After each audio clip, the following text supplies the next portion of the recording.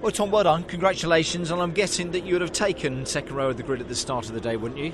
100%, especially my teammates, because they were quite chunk off me all day. So, I thought there was top 5 in the car, if I'm honest. And I was going to be happy anywhere in the top 5. And the top 10, I would be equally as happy, as long as I'm beating my competitors. And do you know what? To be looking out, the front 2 rows and my main competitor really is Tom Ingram, because he's first in the independents and I'm second. He's 17th. So for me, that's the biggest. That was a good one. That's the good one. And then Colin, who's leading the championship, not so great, because the weight really hurts you. As I'm finding 30 kilos, it hurts. I'm very, very excited now that I feel that if I just get, 3 top 5, top 10 finishes, I'm going to be pulling out on the other guys, and that means that I'll be on their doors for Brands Hatch. Yeah, I just need to make sure that race one's clean and all the rest of it. But at the moment, I'm very, very happy and confident, as always.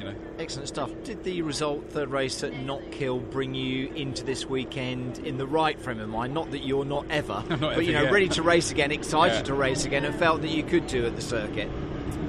I'm very good at letting go from the weekend before. A bit like golf. Once you've hit your last shot, it could go horribly wrong. Forget it. Then you've got to get out of the woods.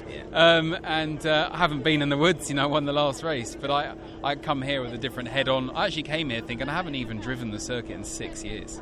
Haven't even. Has it been that long? First time I've been around the circuit in 6 years was when I ran it last night with my engineer. We ran the circuit, and I was like, oh yeah, it's a bit different, because they've changed the colour of the paint on the curbs, and they put new curbs in, and they put new tarmac in, and that's a bit different. And but fundamentally it goes the same way. I'm turning right out of the pit box, and off I go, click the gears, and I've been fast all day, to be honest. I love this circuit. Last time I raced here I won, and the year before that I also won, all in full focuses. So I'm hoping now I can make it a hat trick. I would love to get 3 wins at Silverstone in a row I've raced here in the BTCC. That would mean a lot to me personally, because I don't think I've ever gone to the same circuit 3 years in a row and won.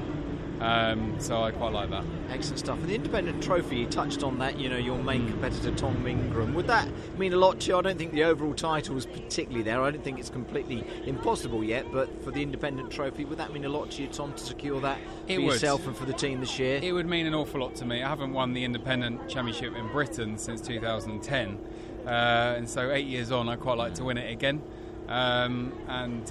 It's not going to be easy for sure, because as much as Tom is starting 17th, he is like nearly 40 points ahead down the road, which he's 37 points something. That's a long way. And as we know that Tom's quite good through the race.